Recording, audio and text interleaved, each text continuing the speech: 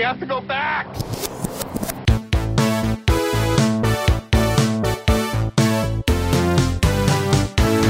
Hello, everyone. Welcome back to the Flashback Flicks Retro Movie Podcast. I'm Ricky. I'm Grayson. And today, we are going on an adventure.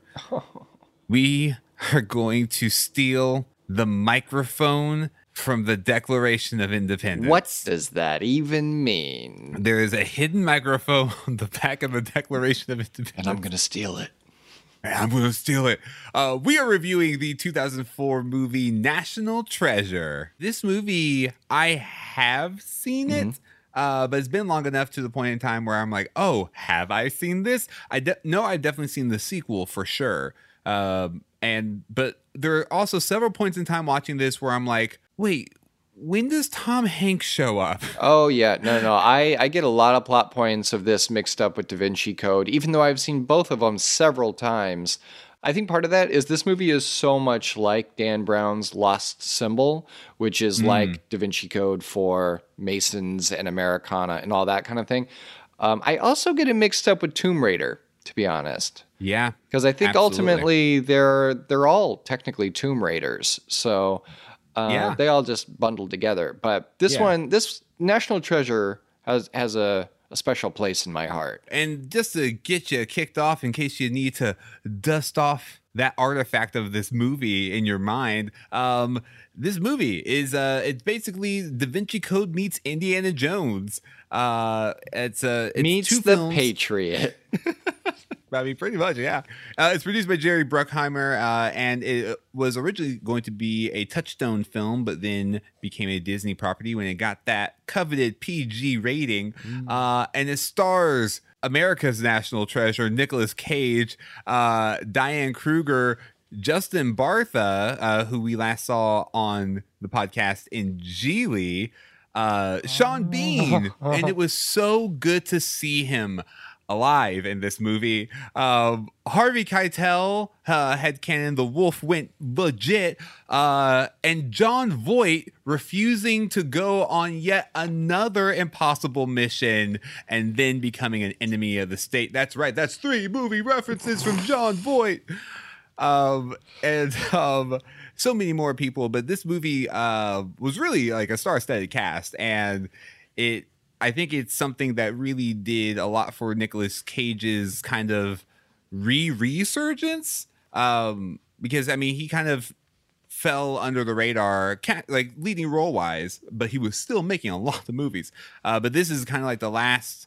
One of the last big ventures that people recognize Nicolas Cage as like an iconic, like, I mean, for lack of a better term, like not like a punchline kind of actor.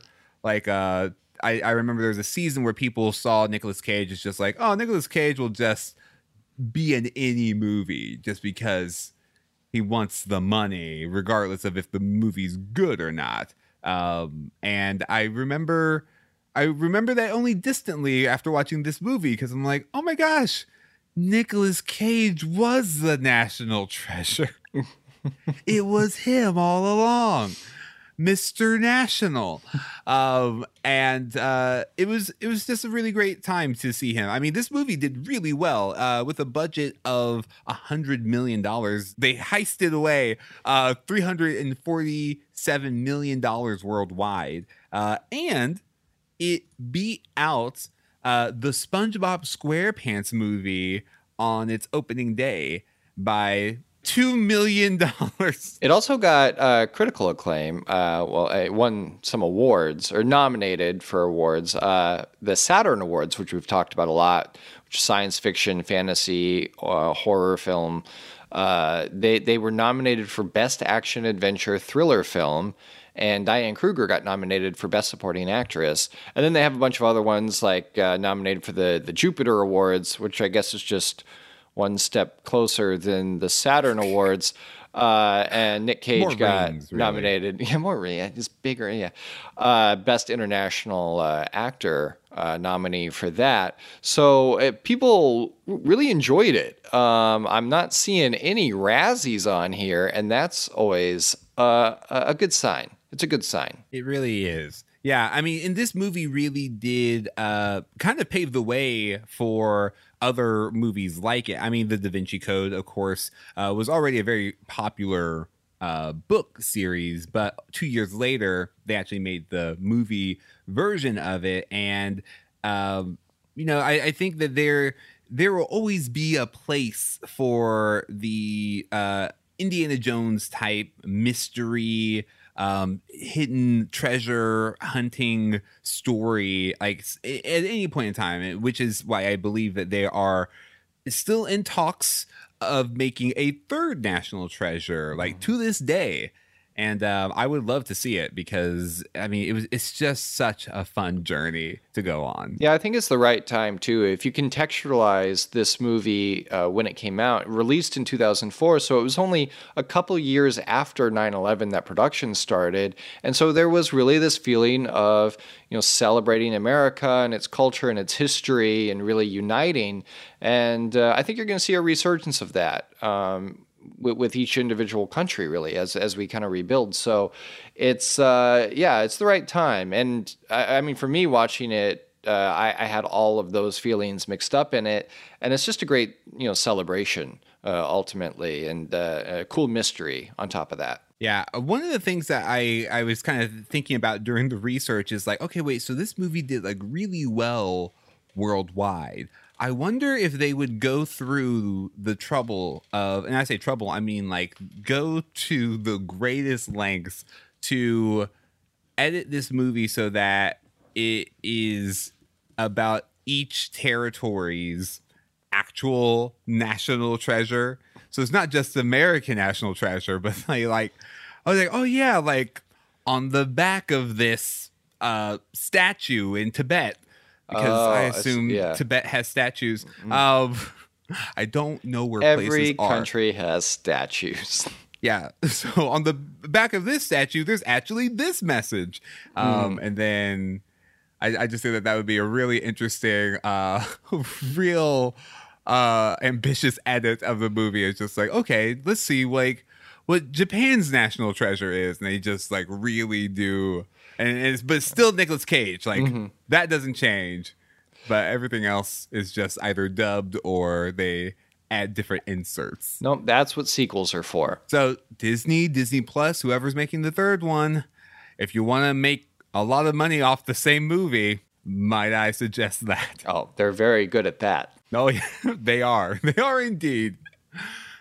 So you said that this is a very near and dear property to your heart. So when was the first time that you actually watched National Treasure? I mean, I saw this in theaters, and my wife and I have rewatched it several times. We both love the movie, and so we have our 7th wedding anniversary coming up at the end of the month. Our original plan was to follow the National Treasure tour for our anniversary. Because nice. we live in DC, so we're like, we're like at the starting point, unless you can't Antarctica. And so we're like, we'll go here, we'll see the National Archives, we'll follow the path, like going to Pennsylvania and New York and all that. And that's not going to happen. But it was fun to rewatch this movie together. But yeah, it's one of those where we are such a fan of the genre and the subject matter as well, that it was just great jumping back into that world, which is our world. Yeah, right. Well, yeah, present day, right? So it's I always love when movies do present day. I'm just like, that's now. And so, how do they know? I'm just like, oh man, look at that present day computer. Man, you convinced me. I'm never going to put present day in a film.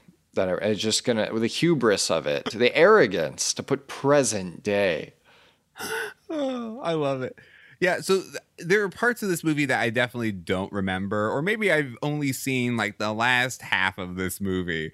But the last half and then like all of the sequel. But I just remember that like the movie became so infamous that they treated the line that Nicolas Cage iconically says, "I'm going to steal the Declaration of Independence," as basically the title drop of the movie. like everyone said, like that became such a phrase that SNL used a lot. Mm-hmm. When Andy Samberg did his Nicolas Cage impression. Like this role just became so synonymous with Nicolas Cage that it kind of like usurped.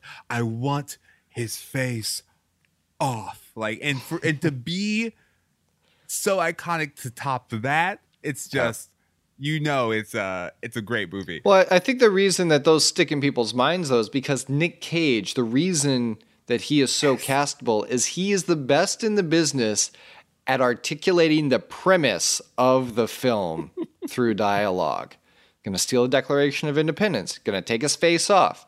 I mean, the only thing I could have told you, bees, only in certain cuts. The only thing that would have really, in the movie that I feel like he could have really shown is Titanic. He should have been the one to deliver Iceberg Dead Ahead. Because then, I mean, these are like the great premise lines of cinema history. Absolutely. So, what are you, some kind of godfather? What is this, some kind of Suicide Squad? Yeah, exactly. Oh, and this has been Nick Cage saying things. Thank you for taking into that segment. So an interesting thing I found, and I'd love to confirm this with you, Grayson, because I know that we have a deep connection to very intricate DVDs. So they said that there is a hidden special features on the Region 2 DVD. Of National Treasure. If you navigate to the logbook in the upper right corner of the main menu and press select to enter, then enter the code 405 and select the master code for a list of all the special features available. That's how you access all the extra features. Otherwise, you can't get to all of the features. Wow. It was just hidden. I had not heard that. That is... That was someone's real... They're still telling people about that at parties. Whoever did that. The DVD designer. He's just like at a party. He's just like, hey, you got a copy of National Treasure Region 2 DVD? I was like, yeah. All right, let me just pop it in. It's like, okay. It's like, what? How'd you know that? I did this. And then meanwhile, the guacamole is being stolen. So he's the bait, and everything else is happening. Yeah, we're a Region 1 family, so... So, I think another interesting thing about this movie that it does a really good job of is watching it like today, I realized how the real treasure was the friends we made along the way. I don't think I recognize how important the relationship between Nicolas Cage's character and John Voight, like father son, and really healing a lot of generational shame and history. I just thought that it was really cool how, like, right before they actually found the treasure, they're like, hey son, it's okay, we'll pick up this hobby together and it'll be great. And like that whole moment between the father and son, I was like, wow, the real treasure is family, which leads me to why the real national treasure is Fast and Furious, but we'll get to that later. Yeah, there was an interesting line that Nick Cage says to John Voight at one point where he says, I guess that's the real legacy of the Gates family, sons disappointing their fathers. And you realize that, that this journey has probably alternated generation to generation. You have like a grandfather that's really invested in it, which kind of scares away the son when he sees it doesn't go anywhere. And then the son's son, follows the grandfather's footsteps. And so you can tell that this is something that is plagued. Even their family name, he has to use an alias whenever he meets people because they're known for these kooky conspiracy theories. So there's a lot of personal baggage here. And I think they do a nice job at reminding the audience of that along the way of like, they're not working in anonymity. Like they have already kind of burnt any goodwill that they had in the community. And so it's stacked against them. Oh, totally. I mean, it's really cool because like this movie, I think because of its notoriety and how successful it was, I think it can easily just be simplified, or what I like to call air-butted, where you hear the premise and you think it's just going to be just a silly movie about this one thing, but like the movie Air Bud and a lot of other Disney movies, like there is more to it, and part of the fun is the journey and the story. Or I guess the subtext that the characters are motivated by. Yeah, that's true. It does have a deceptively simple premise of like, you're telling me a dog can play basketball. Just improve every movie by adding Nick Cage to it. What's this movie about? Let me help you out. Michael Jordan's gonna play basketball against cartoon aliens. Bruce Willis doesn't know he's dead. Okay, it doesn't work for Shyamalan films. My general overall feel of this movie is that like Nick Cage is underrated, and this movie is really a treat. Grayson, I'm so sorry. I just noticed there's an encryption on my microphone. Oh, what does it say? I here. Give me a second. Let me just... Wow. It says headcanon, Grayson. Headcanon. Come and take it edition. Headcanon is the part of the show where we share with you unique ideas about the movie and untold stories based on evidence provided by the film. So my biggest piece of headcanon really is that like this is all true, you know. I just That's true. It's hard to do headcanon for this because this movie is headcanon for America. right. So there is a big national treasure just waiting to be discovered. my headcanon is yep. Yep. Mm-hmm. Absolutely. I mean, this is based off of real things, like Freemasons do exist. No, it isn't. Living in DC, you do see the symbols in the movie like all over the place. And so, yeah, they don't all mean what, you know, movies say they mean, but this stuff's out there. Or do they? Headcanon. But yeah, I like it's true. Yeah. I mean, really, that's all I could come up with. I'm just like, how am I going to outdo National Treasure? At National Treasure 2, we'll see. But I mean, just so many things to present. And I'm like, okay, I mean, feels like you guys thought about this more than me. Yeah, like, all right. I'm gonna let you do your thing. I'm gonna bow out. Okay, too many cooks in the kitchen. Got it. Okay. It was difficult. I only have a smattering of headcanon. I don't have a big long thread to pull from on this one, but. My headcanon started with Exposition Grandpa, played by Christopher Plummer. Yes. And my headcanon was that is actually the old version of Captain Von Trapp from Sound of Music, that he has escaped the Nazis. He has set up shop in America, and in a way that coming from a different nation, it totally doesn't work with the the exposition. But I was like, what if? I also I enjoy the headcanon that they say several times going into the third act that if there's only two doors, you know, Harvey Keitel does the whole speech about two doors, both of them end with you going to prison. So I was like, oh, is this a prequel to Con Air? It's not, but what if it was?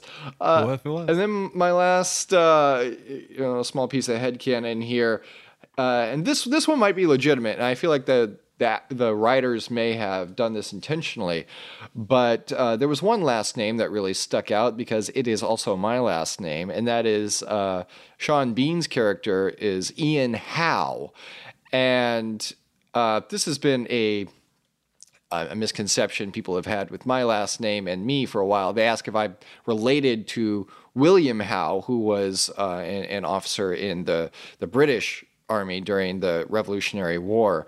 No, my last name just got this way because of a misspelling from another Irish name. But for Ian Howe, it is very possible that he is a descendant from that British official. So I mean, the fact that he himself is British is a pretty good indication of that as well. And I appreciate the theme of that then, I guess, because it is kind of extrapolating that original conflict, which really isn't like the conflict that they talk about in this. It's more about the Crusades and all that, and the Knights Templar. But having that thread through it just ties it back into all of the history that is cooked into this movie. So, my headcanon then is that he's a descendant, that Ian Howe is a descendant from William Howe. So, yeah, that's all the headcanon I have in my pocket. I mean, based off that, Grayson, you are more than qualified to write the script for National Treasure 3 and my book. Oh, thank you. And that book is the Book of Secrets. Yeah. And you actually reminded me, another really just fun fact about this movie is that the good guys in the movie use Google and the bad guys use Yahoo. Yeah. It's also one of the few movies that Sean Bean makes it all the way through. Yeah. Which is, good for him. Good for him. Still going after treasure that doesn't belong to him, but good for him. He just wanted just one ring. Just one. One does not simply steal the Declaration of Independence. There it is. That's the bumper. All right, now we're going to go to the part of the show where we like to talk about recast and remakes. Remake. If this movie were to be made today, who would you cast? What would the storyline be?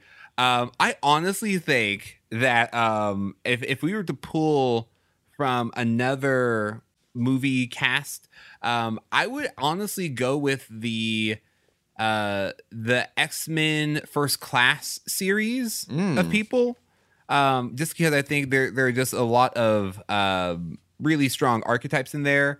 I mean, I think James McAvoy would be a great.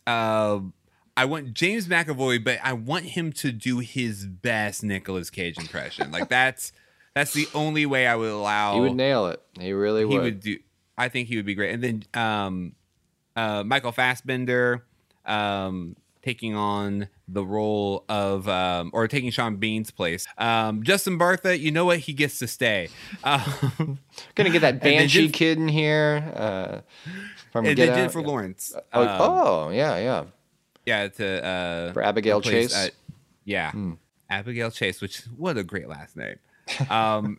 And then I'll let Banshee. No, the guy who plays Beast, Nicholas Hoult as Riley, and I think he'd do really well. For mine, I only did the recast on Nick Cage, which is it's a tall order because he is the franchise at this point. Is it Andy Serkis with deepfake technology to make his face Nick Cage? Got it in one. No, and when I say it, it's just going to click into place. Keanu Reeves. Yeah. Done. But I was very conflicted going into my remake because there's been a lot of talk about, where's my National Treasure 3? And we've done, a series pretty recently that I think could coincide with this one, and that is Speed. And I think Speed 3 and National Treasure 3 needs to be a crossover trilogy. But because of that, they would need to be trying to find some kind of vehicle. I mean, we've done it with Speed. We've done for both these actors. We've done land. We've done sea. I think we need to go to one of the most interesting sections of the U.S. government and our own history. We're going to space. The final frontier. They're going to steal the lunar module and take it back to the moon. And they're going to really just put an end to all these conspiracy theories once and for all. Yeah. I know we mentioned that we want Speed to just be canonically in the Fast and the Furious universe. Mm-hmm. I now want Speed to be inside the Fast and Furious universe, and I want Fast and Furious universe to be inside the National Treasure universe. Yes. And then it just ends up in like the most Avenger level, just like see where they say, we're going to steal the moon.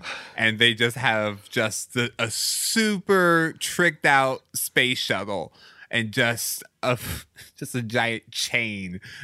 They just somehow just steal for no real reason other than like, let's do it. Let's just see what we can do. That's all I want. I mean, I think an extension of that too is I would really love to see an Expendables style franchise that has Robert Langdon, Lara Croft, Indiana Jones, Brendan Fraser, and Nick Cage, like all of them going after like the ultimate treasure. And I think Yes. they could even use a title that I think was a great second take title for this movie. It comes from a line Nick Cage says where he says, "We're more like treasure protectors." And I was like, "Oh, treasure protectors." That's exactly what this would be. You're I love treasure it. protectors. I absolutely love it. I also think, I mean, like if we deviate from all of this A plus material, cannot express enough how much I want these things to legitimately happen. I honestly think that this could make a solid animated series.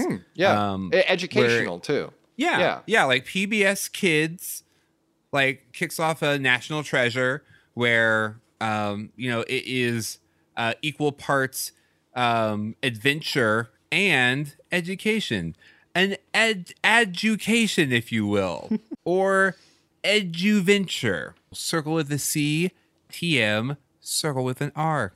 That logo is going to look so messed up. Oh, it's gonna be busy. Legitimately, though, for a third movie, I would love to see, because in the second one, it's based on the assassination of Lincoln. They end up going to England for part of it. And so for the third one, you always got to go bigger, you got to escalate it. I think something with Mount Rushmore would be pretty interesting. Oh, yeah. Or Statue of Liberty, but like some huge thing like that.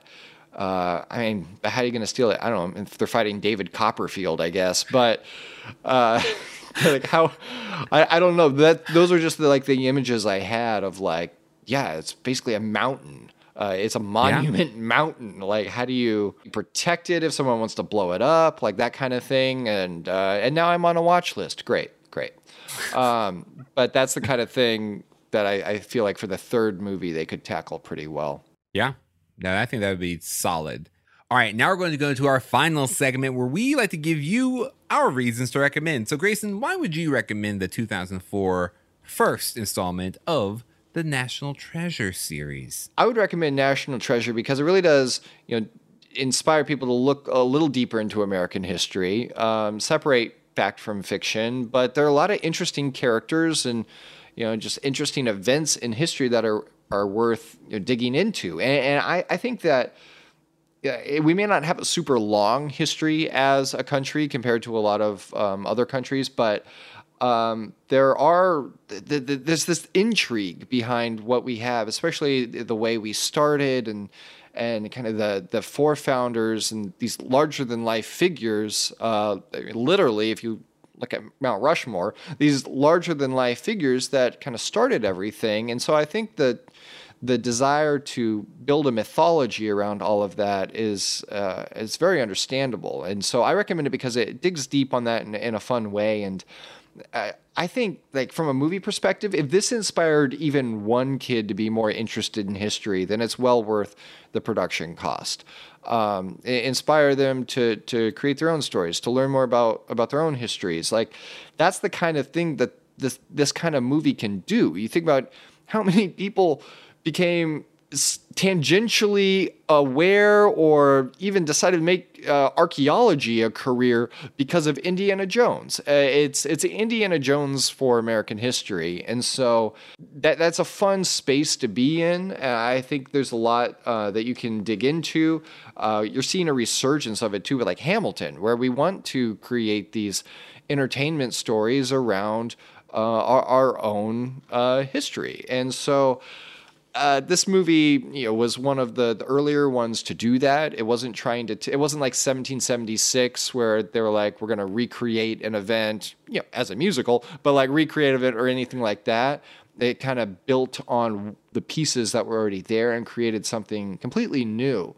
And it's just exciting. Like the dual heist scene, I thought was really fun to see two heists happening at the same time and knowing that they're just going to collide with each other. It also moves at a really great pace. It's a long movie. It's 2 hours, 11 minutes, but it moves at a good pace because every act is a different city. It's almost like a Last of Us type feel where you really are like progressing through this part of the country in search of more answers. And it's kind of said as a negative by John Voight through it, but like, oh, another clue gets you to another clue and another clue. But that's just really connected writing. And so you go on this journey and it's really, high action, fast paced, fun. and these characters that could have remained pretty flat in their delivery are heightened through these great actors. And I love rewatching this movie. I'm so glad we picked it. And ultimately, this movie is a story about belief. It's about a guy who, believes that this journey he's on is real, and he pursues it even when everyone else tells him that he's wrong. And so I think there's something refreshing about that too. He pushes himself to the point of really having to ask himself, has he been fooling himself this whole time? And to have a story where that kind of belief is ultimately rewarded, I think is rewarding for the audience as well. So that's why I recommend National Treasure. Excellent. Well said, Grayson. You took all the good words. So I guess I'll say, really want to echo what you said about Hamilton. Like, honestly, not since Hamilton have I been this intrigued about actual American history, because I think, I'll just speak for myself. I wasn't a big fan of history. I'm just like, okay, I get it. Been there, done that.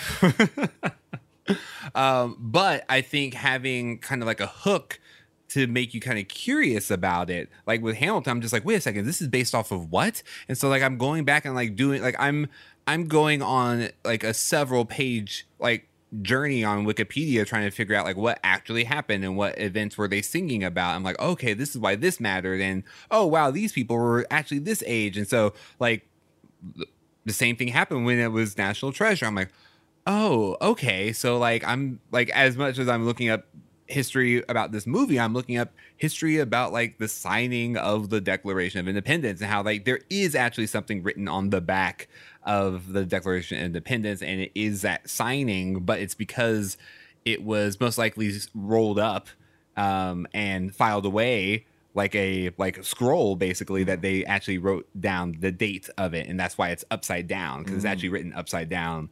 And I just did that research because of this movie. And so any movie that gets you curious about its real world counterpart, I think does a really good job, not only just for telling a great compelling story, but giving the audience some curiosity to explore something that they otherwise probably found not really that interesting. That's a pretty special thing.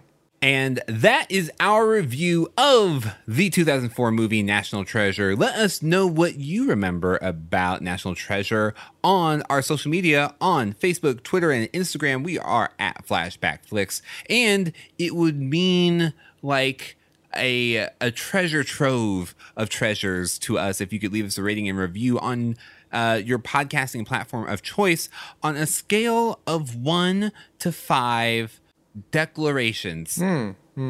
Just declarations. Like, would you declare it a 1 star, a 2, a 3, a 4, or a 5? 5 being the highest. And be sure to tune in next time right here on the Flashback Flicks Retro Movie Podcast. Until then, remember to be kind and rewind.